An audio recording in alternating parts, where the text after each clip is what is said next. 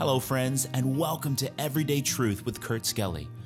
We're here to show that the Bible is relevant to your life every single day, and we're so glad you joined us here for the conversation. Our study of the Gospel of Mark is focusing on the busy, productive, and life-changing work of Jesus in action. Now, let's join Kurt for today's episode. Welcome back, my friends, and appreciate you being here for yet another podcast on Everyday Truth. We just started getting postcards in the mail, so I'm excited to introduce some of these to you. Our very first postcard on Everyday Truth is one from Berlin, Connecticut, and this is from my very good friends, the Hunts, Dave and Amy Hunt. And Amy, thank you for taking the time to use special ink on your postcard. And they reminded me in the postcard that they live in the house of Elias Beckley, built in 1787. Sounds like a lot of upkeep to me, but it's a beautiful postcard and I'm going to enjoy this. So if you've not yet sent me a postcard from your area or from your vacation, I'd love to feature it here on Everyday Truth. And Amy and Dave, thanks for your friendship. And Amy, I'm so glad that you're doing better. I've been praying a lot for you. Mark chapter 3 in our Bible, we're in verse number 7 today, and we're following the public ministry of Jesus. Jesus has just been challenged for his desire to heal people, his desire to help people, his desire to give people the gospel. And he healed the man with the withered hand right in front of those critical Pharisees. And now it seems like there are these disparate groups that are all against Jesus. Why? He is a threat to their authority. Look at verse number 7 of Mark chapter 3, where the Bible says that Jesus withdrew himself with his disciples to the sea, and a great multitude from Galilee followed him, and from Judea. This happened several times in the ministry of Jesus, where he became so popular and so busy that he actually was trying to escape the crowd. Why? Because the primary purpose for Jesus being on earth was not to attract a crowd. It wasn't to wow people with miracles. Remember, miracles themselves had a purpose to confirm the validate the messenger, but more importantly, the message itself of the gospel.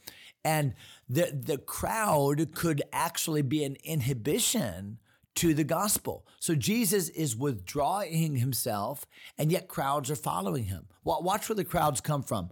Verse number 7. A multitude from Galilee, that's the region where Jesus was, but look at verse number 8, and from Jerusalem, wow, that's 5 days journey, all the way down south, and from Idumea, that would be like Edom, that's even further south. Then the Bible says, and from beyond Jordan, so that would be the region of Perea on the other side of the Jordan River.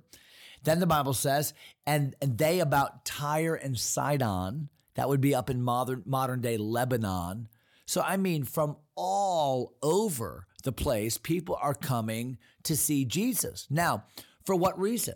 Because he's a miracle worker. Because people are hearing, this is the place we can get healed.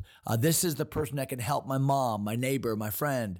And they're bringing their loved ones. They're bringing themselves to see Jesus. And the Bible says a great multitude, when they had heard what great things he did, came unto him. So they're coming to the right person, but they're coming for the wrong reason. They're coming because they want physical healing. They're coming because they want help for their temporary malady, but they're not seeing their need for the gospel. They're not seeing the larger and deeper message of Jesus. Look at verse number 9.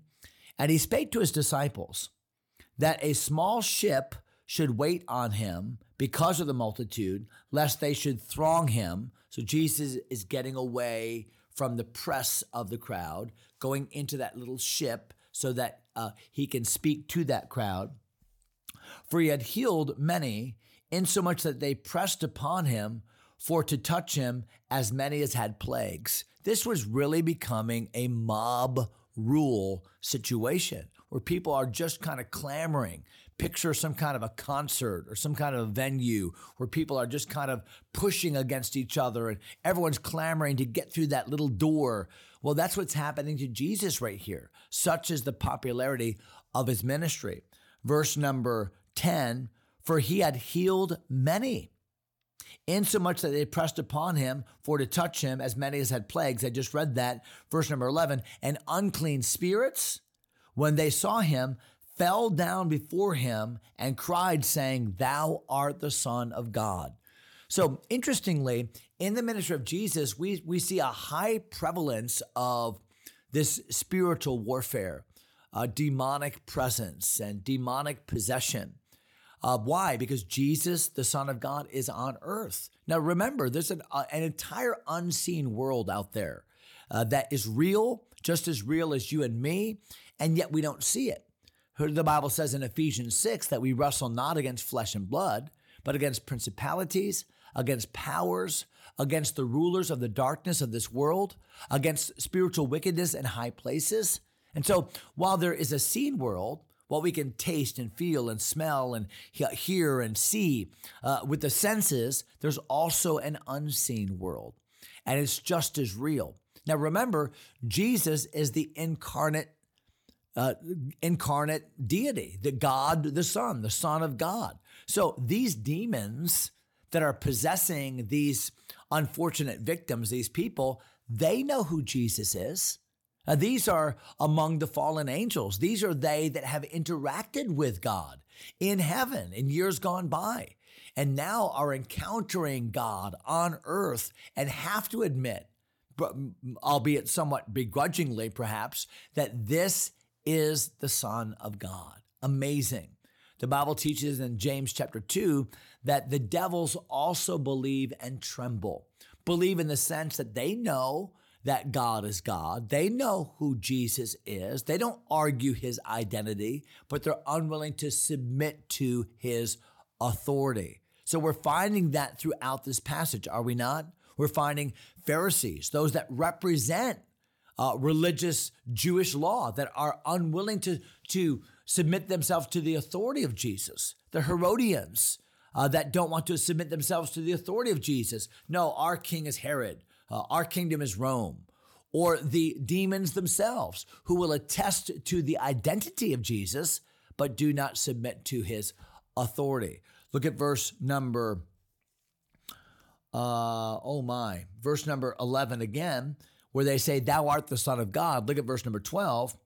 And he straitly charged them that they should not make him known. Now, why? Why would Jesus say, don't tell people about me? It sounds like a reverse commission, not the Great Commission, but the No Commission. What do you mean, don't tell people he's the Son of God?